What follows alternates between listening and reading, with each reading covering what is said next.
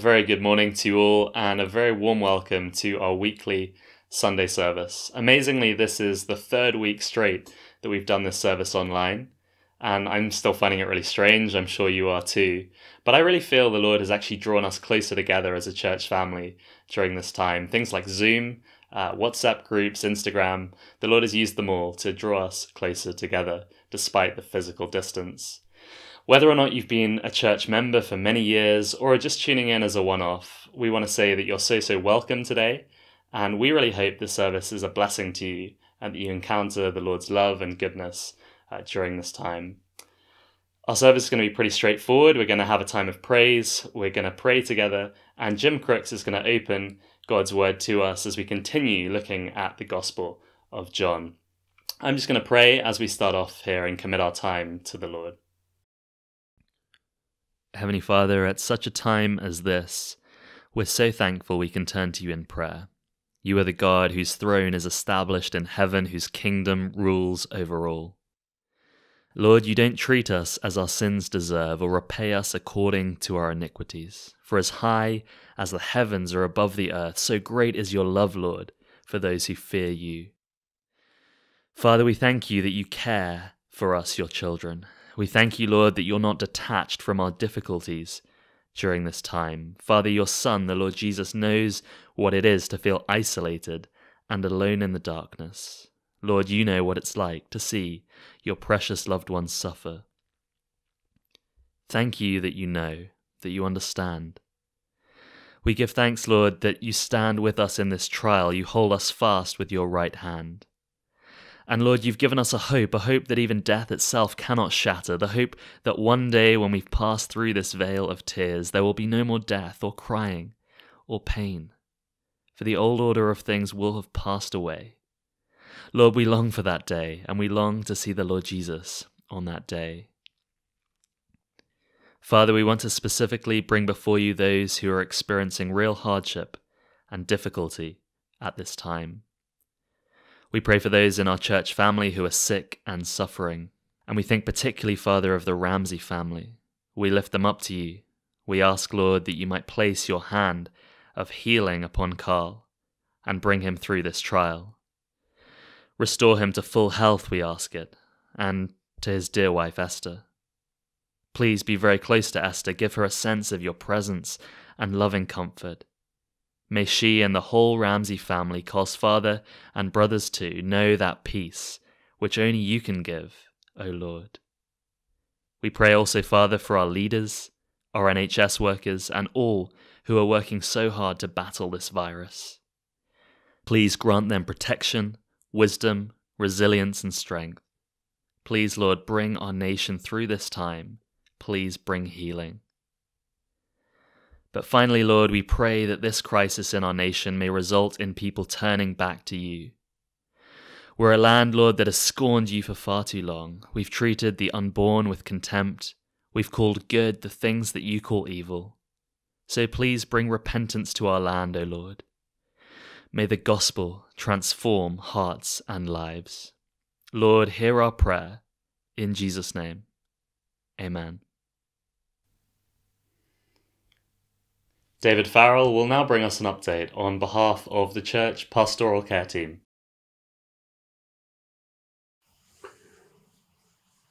Good morning. My name is David Farrell, and I'm a member and an elder here in the Crescent Church. We are truly living in very difficult times.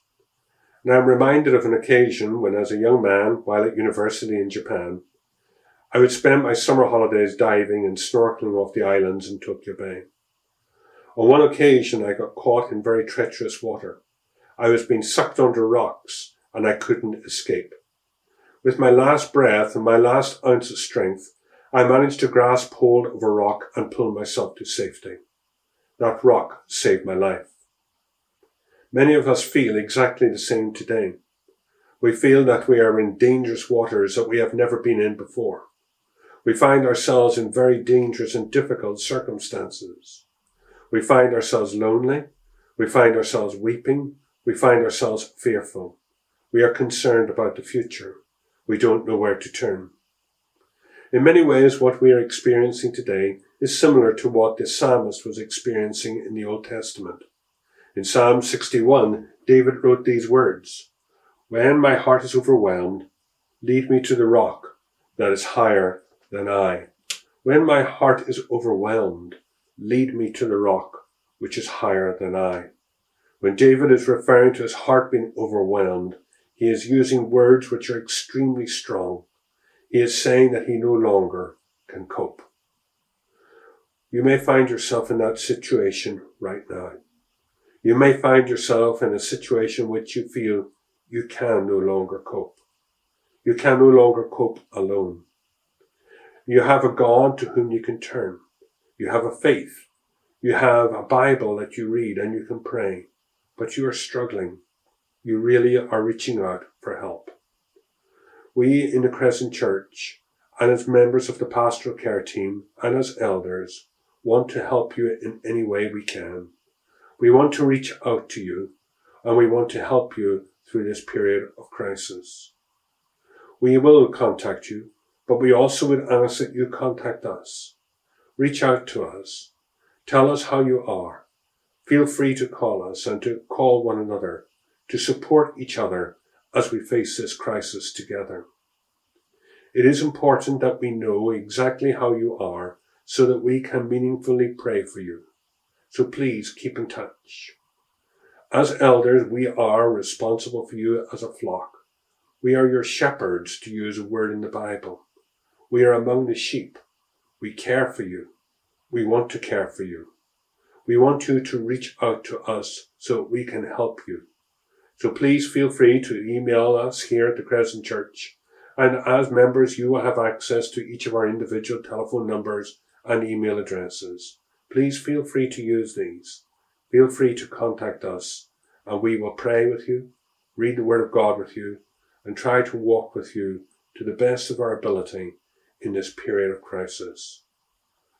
Please remember, when the psalmist David was struggling, when his soul was completely overwhelmed, he could reach out to a rock, the rock which we have, our faith in God through his Son, the Lord Jesus Christ, which is higher than I. Thank you. I'm sure many of your children have been missing the regular kids song. So this week, Rachel Glass has very kindly recorded the actions for us of our song Be Strong. So gather your kids round the screen and let's sing together the words of Be Strong.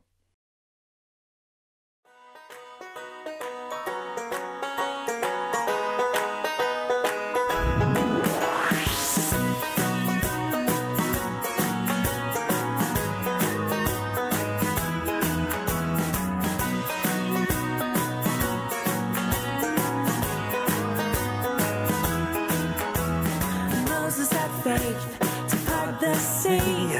Daniel was brave in the lion's den. Noah was busy building the ark. They trusted in their God. If you're up against something really big, just remember what God has said. Be strong, be strong, be strong, and very courageous. Be strong, be strong, for I am always by your side.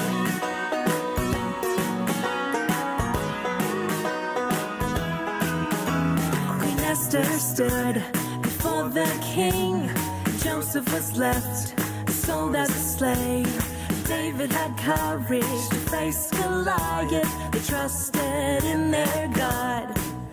If you're up against something really big, just remember what God has said. Be strong, be strong, be strong, and very courageous. Be strong, for I am always by your side. Be strong, be strong, be strong, and very courageous.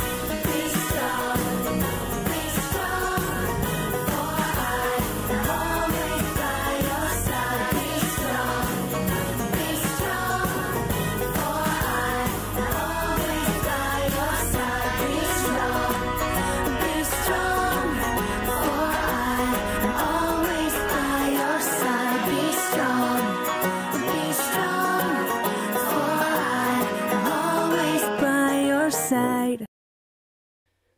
Before we sing our next song, I just want to share a couple of verses with you. And these verses have been a great blessing to me over the years. They're from Psalm 139, and I'm just going to read them now. Verse 11 says, "If I say, surely the darkness will hide me, and the light become night around me, even the darkness will not be dark to you. The night will shine like the day, for darkness is as light to you." I absolutely love these words, and I'm actually most struck by them when I'm sitting on a plane, and you see the sun just setting on the horizon, and the sky fades to black. And as you're sitting there in the plane, looking out of the window at that dark, inky sky, I just remember these words and think that no matter how dark the world is, no matter how gloomy things are, no matter how small I seem on that plane in the middle of this vast sky, actually to the Lord, even the darkness isn't dark. To the Lord, the night shines as the day, for darkness is as light to him. And I just think it's such a comfort to know that God sees clearly, even when we don't. Nothing takes God by surprise. So on the plane, I'd sit back in peace, knowing that he holds me, even in the darkness. Let's join together and sing the hymn Beneath the Cross of Jesus. And then Jim Crooks will minister to us from God's Word.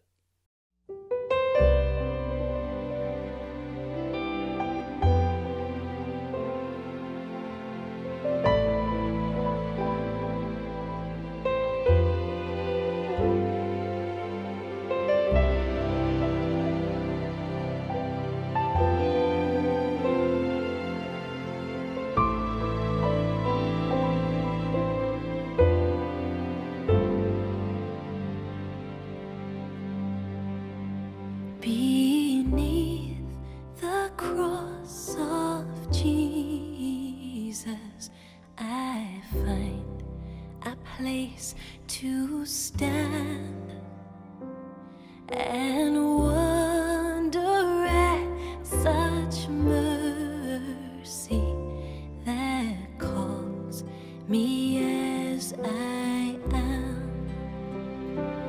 For hands that you discard me hold wounds which tell me come.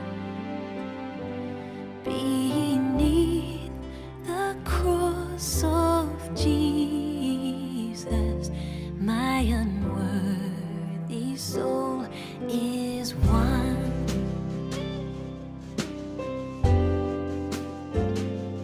Beneath the cross of Jesus, his family is my own. One stranger's chasing selfish dreams, now one through grace alone. How could I now dishonor the ones that you have loved? Beneath the cross of Jesus, see the children called by God.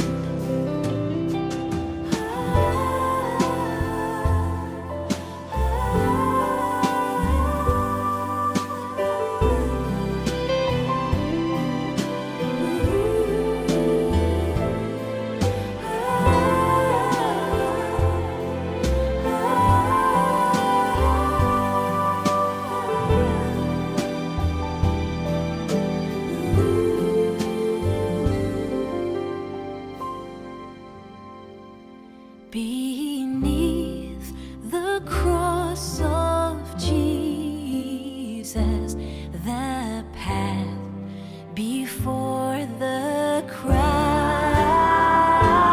we follow in his footsteps, where promised hope is found. How great the joy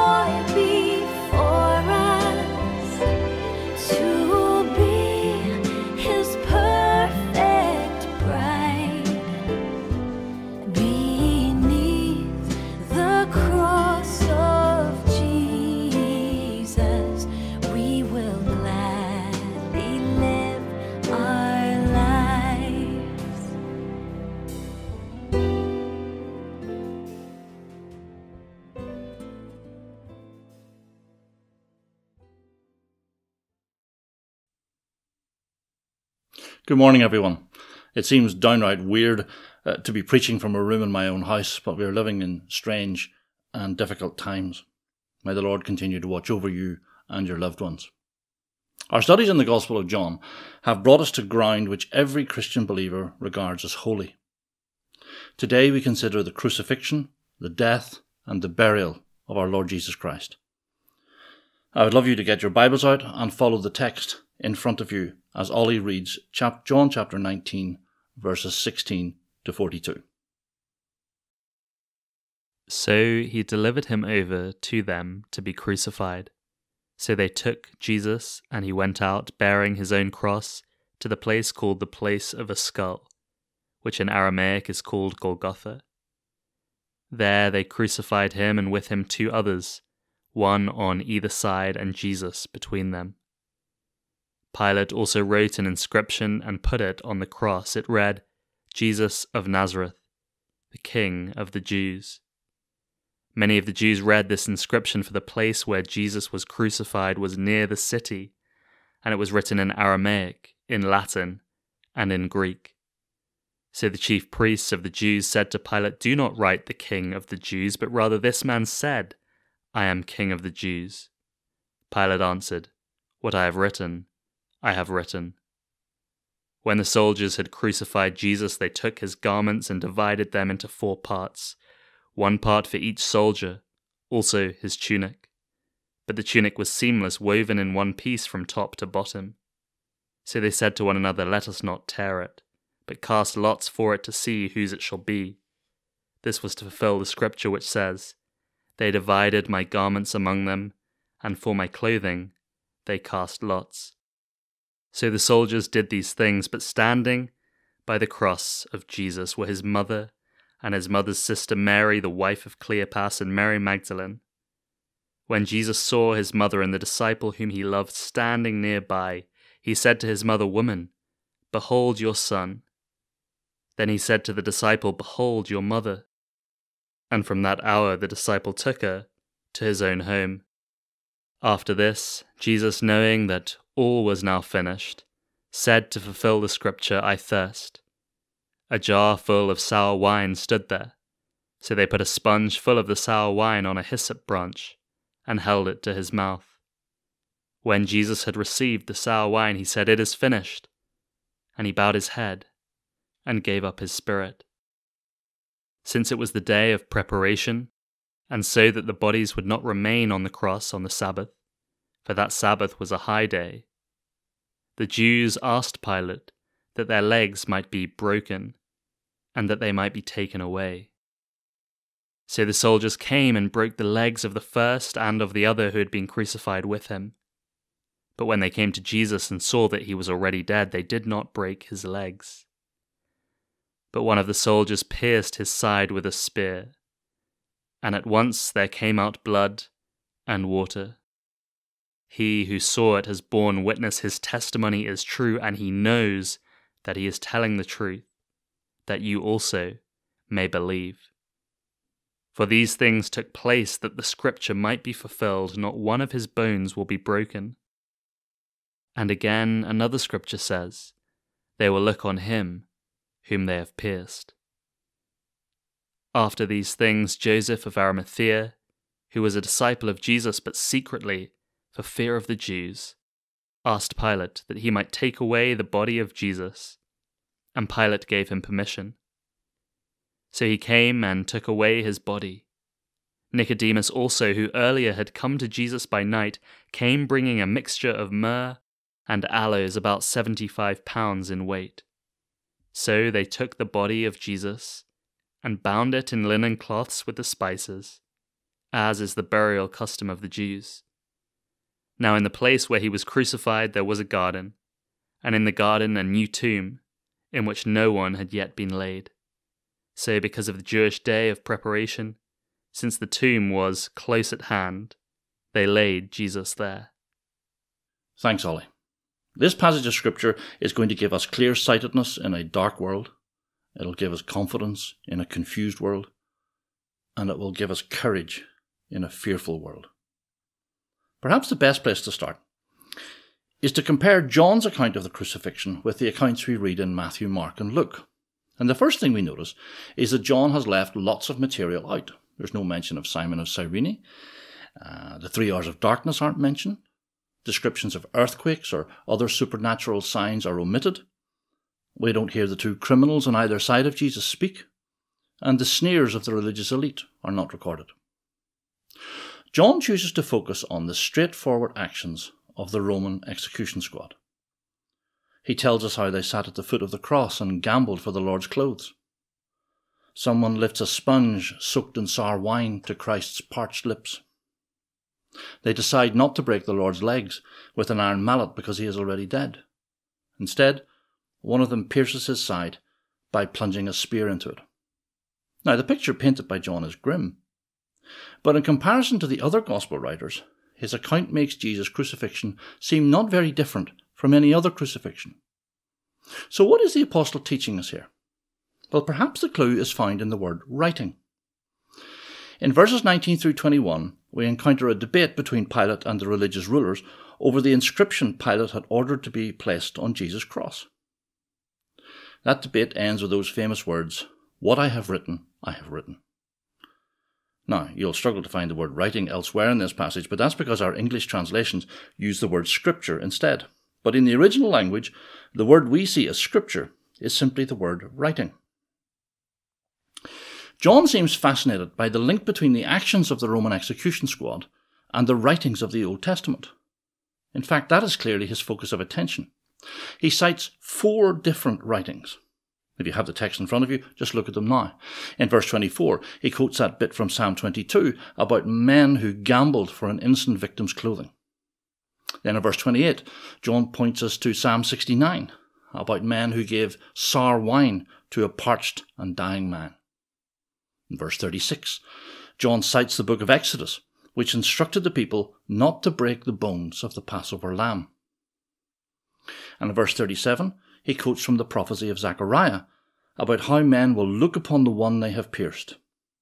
Now, glance for a moment at this graphic on the screen. We can see that our text for this morning is symmetrical. At its very centre, there is the moment when Jesus dies. And we can see that the 4 writings we just examined are arranged on either side of that central moment. 2 writings are discussed immediately before the Lord dies, and 2 immediately afterwards. At the outer levels of the structure, we start off with a conversation between Pilate and the religious elite about the inscription over the Lord's head. And at the end, we encounter another request made to Pilate, this time by Joseph of Arimathea and Nicodemus. And that gives us a total of 4 sections. I'm going to make 1 point from each section, giving us a total of 4 in this study. Now, thank you for sticking with me through that structural stuff. We can now take a step back and ask ourselves what John is trying to teach us here. Why do these quotations from the Old Testament matter? Well, at the end of the previous chapter, John records a conversation between Pilate and the Lord Jesus about truth. "I have come into the world to bear witness to the truth," says Jesus. Then comes that mocking, cynical reply from Pilate, probably flung over his shoulder as he walked out of the room. What is truth? In this study, I'm going to suggest that John is answering Pilate's question.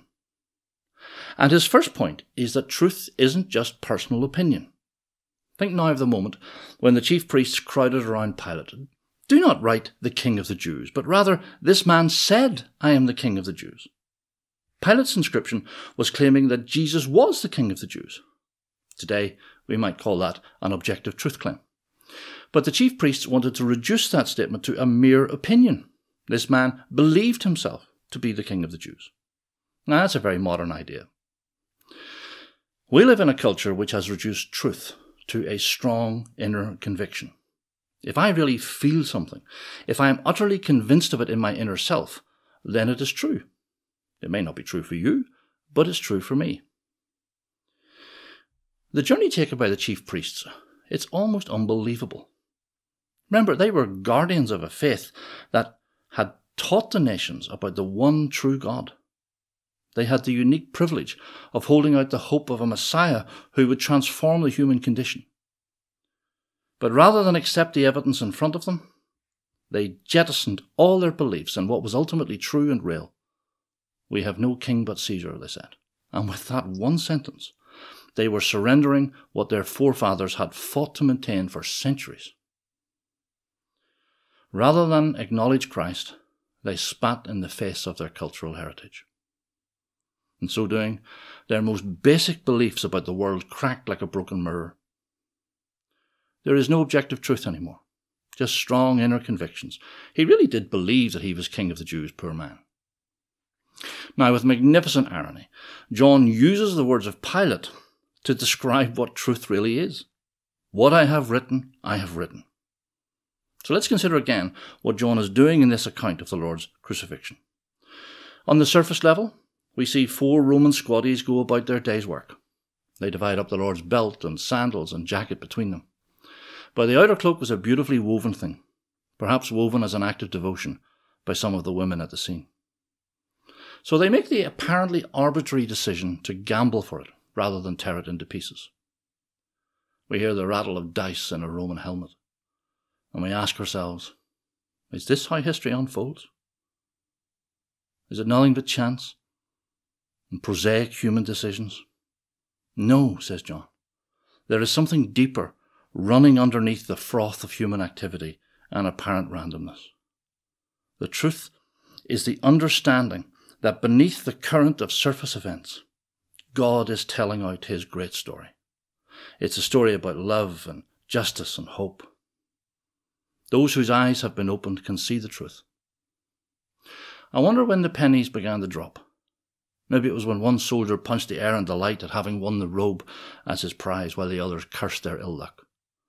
And suddenly, like an arrow, the words of Psalm 22 flew into the heart.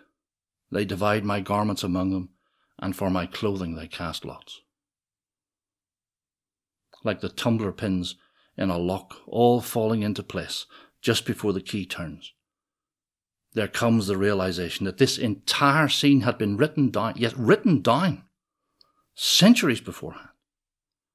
Every tiny little detail, the effects of crucifixion, the very words used by the sneering religious elite, everything had been written down. Then John takes our mind to another psalm, Psalm 69 this time. The Lord is parched with thirst. And so someone takes a hyssop stalk, puts a sponge on it filled with sour wine, and holds it to his lips. In Psalm 69, the author says that he is parched with thirst. But then he says, "For my thirst they gave me sour wine to drink." And once again, we hear the tumbler pins in the lock fall into place.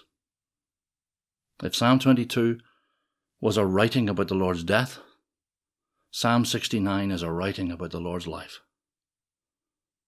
You can see it all there. His rejection in Nazareth, the dislike felt for him by his own brothers, the continual feeling of being an unloved outcast. It's all there, written down centuries before his birth. Like every human being who has ever lived, our Lord longed for the refreshing draught of being loved and accepted. He longed to drink from the fountain of friendship, to be known and loved. But all we ever gave him was sour wine. John's point is that history does not unfold based on the roll of dice in a Roman helmet. It's not moved because of human will is all-powerful. In ages past, God said, "What I have written, I have written." With divine foreknowledge, God saw what every character at the cross would do. He knew exactly how they would behave, and he orchestrated their actions into his grand story. This is truth. What is truth? Pilate asked.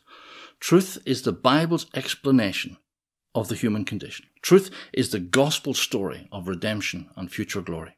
Truth is the explanation of why things are and how they will end up. There's tremendous comfort in that thought. How will your time on this earth end? Is it determined by a chance event?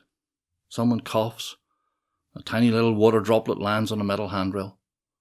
You happen to touch the rail and then rub your nose, and COVID-19 starts to destroy your lungs. You find yourself gasping for air. Is that how life works? Let the Apostle John tell you the truth. The universe is not governed by chance.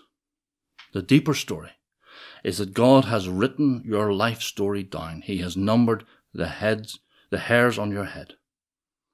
And to use one of the Lord Jesus' famous sayings, it stands written. That is the truth that a fearful world needs to hear. The atheist believes that his life could be snuffed out by some entirely random event. That must be a terrifying thought, but it is not true. Underneath the surface events of life, there are the everlasting arms. Before we leave this second section, let's just reflect for a moment on verses 25 through 27. The Apostle John is very interested in his gospel in the theme of relationships and how death can rupture them. So I wonder if there is some significance in the fact that the fabric of his robe remained intact, not torn apart.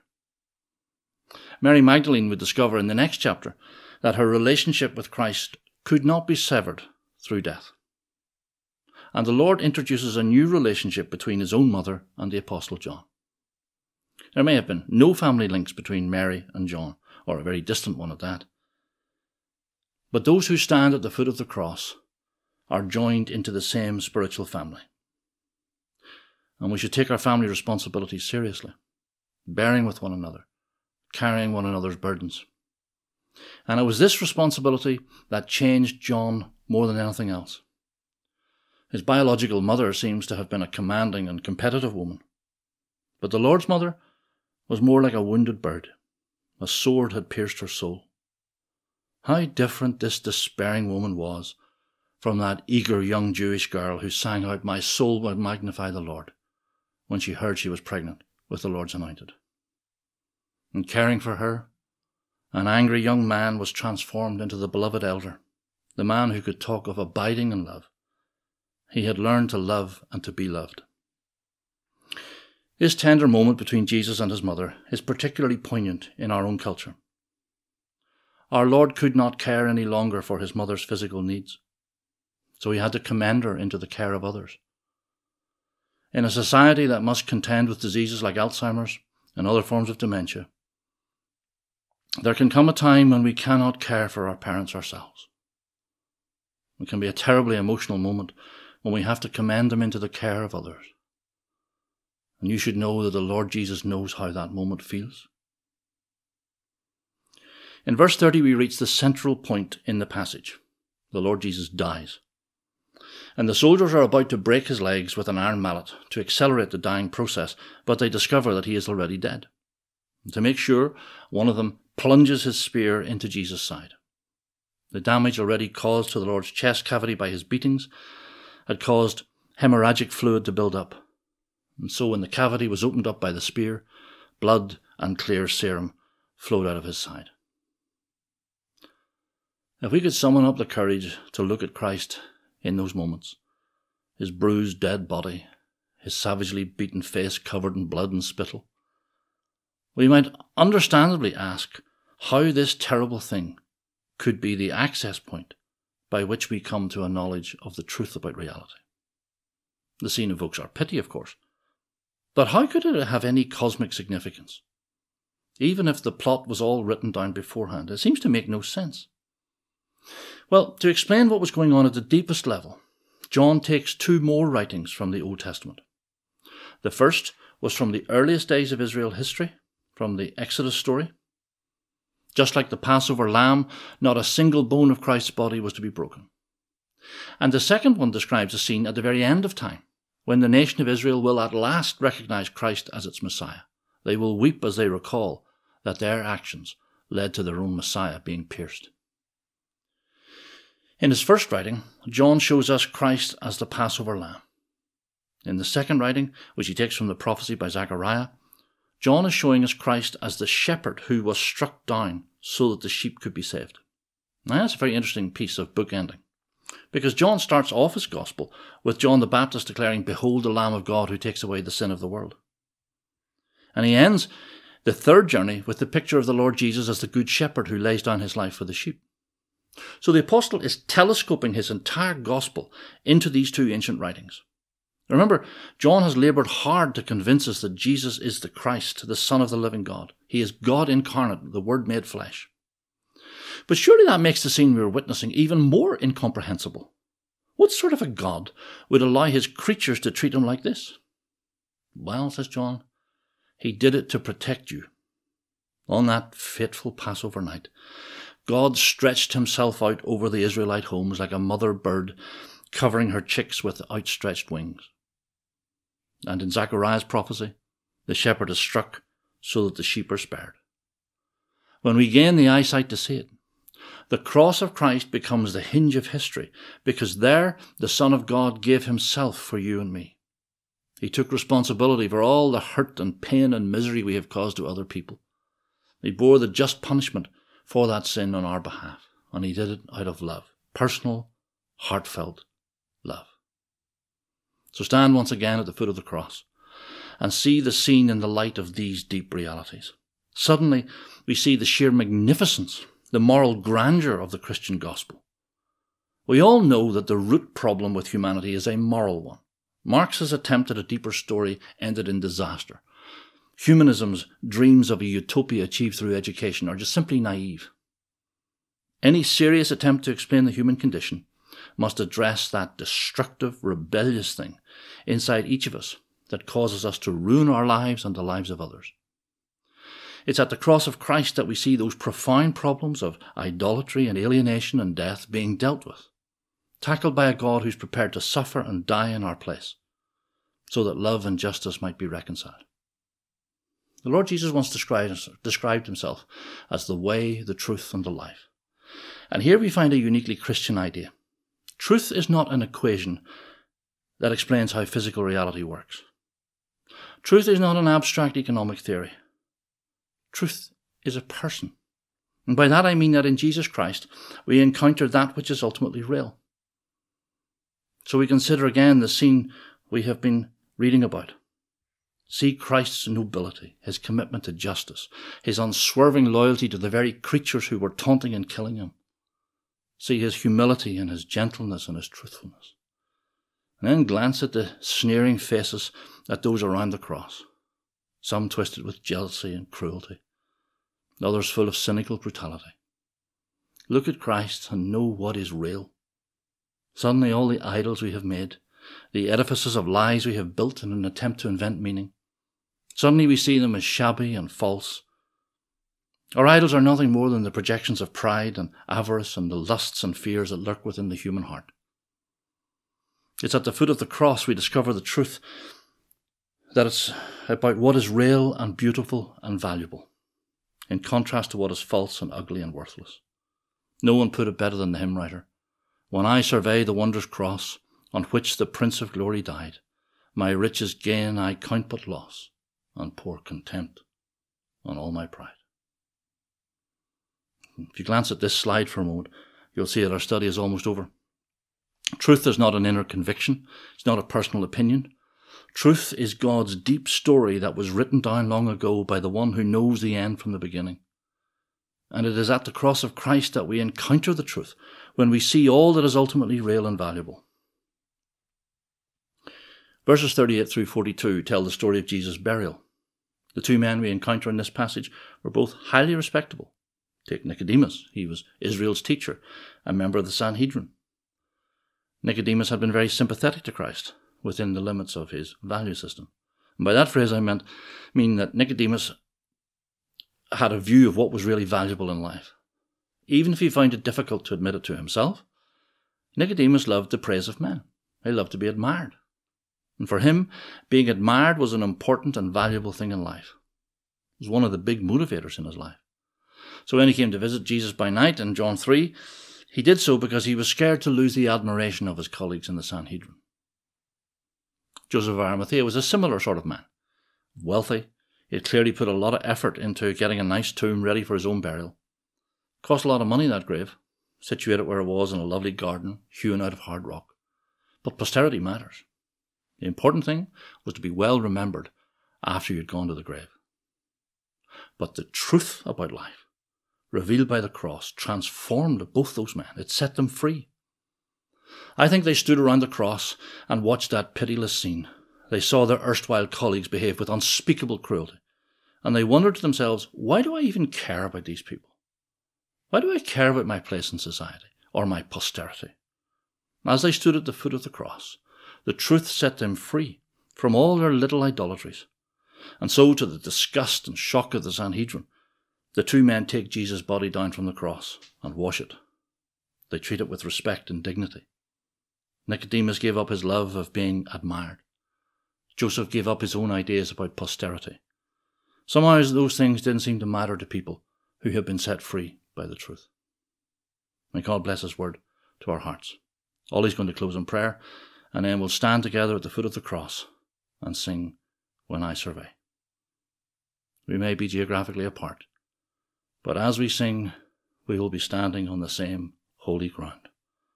And in that moment, we will be together. Heavenly Father, thank you that it is at the cross of our Lord Jesus Christ that we encounter all that is real and valuable in this life. Thank you that the truth of Christ crucified transforms us and liberates us from our idols. It frees us to live lives poured out for you, O God. In the words of our final hymn, forbid it, Lord, that I should boast save in the death of Christ my God. All the vain things that charm me most, I sacrifice them to his blood. Were the whole realm of nature mine, that were an offering far too small. Love, so amazing, so divine, demands my soul, my life, my all. Amen. When I survey the wondrous cross on which the Prince of Glory died, my richest gain I count but loss and poor contempt on all my pride. Forbid it, Lord, that I should boast, save in the death of Christ my God. All the vain things that charm me most, I sacrifice them to his blood. See from his head, his hands, his feet, sorrow and love flow mingled down. Did e'er such love and sorrow meet?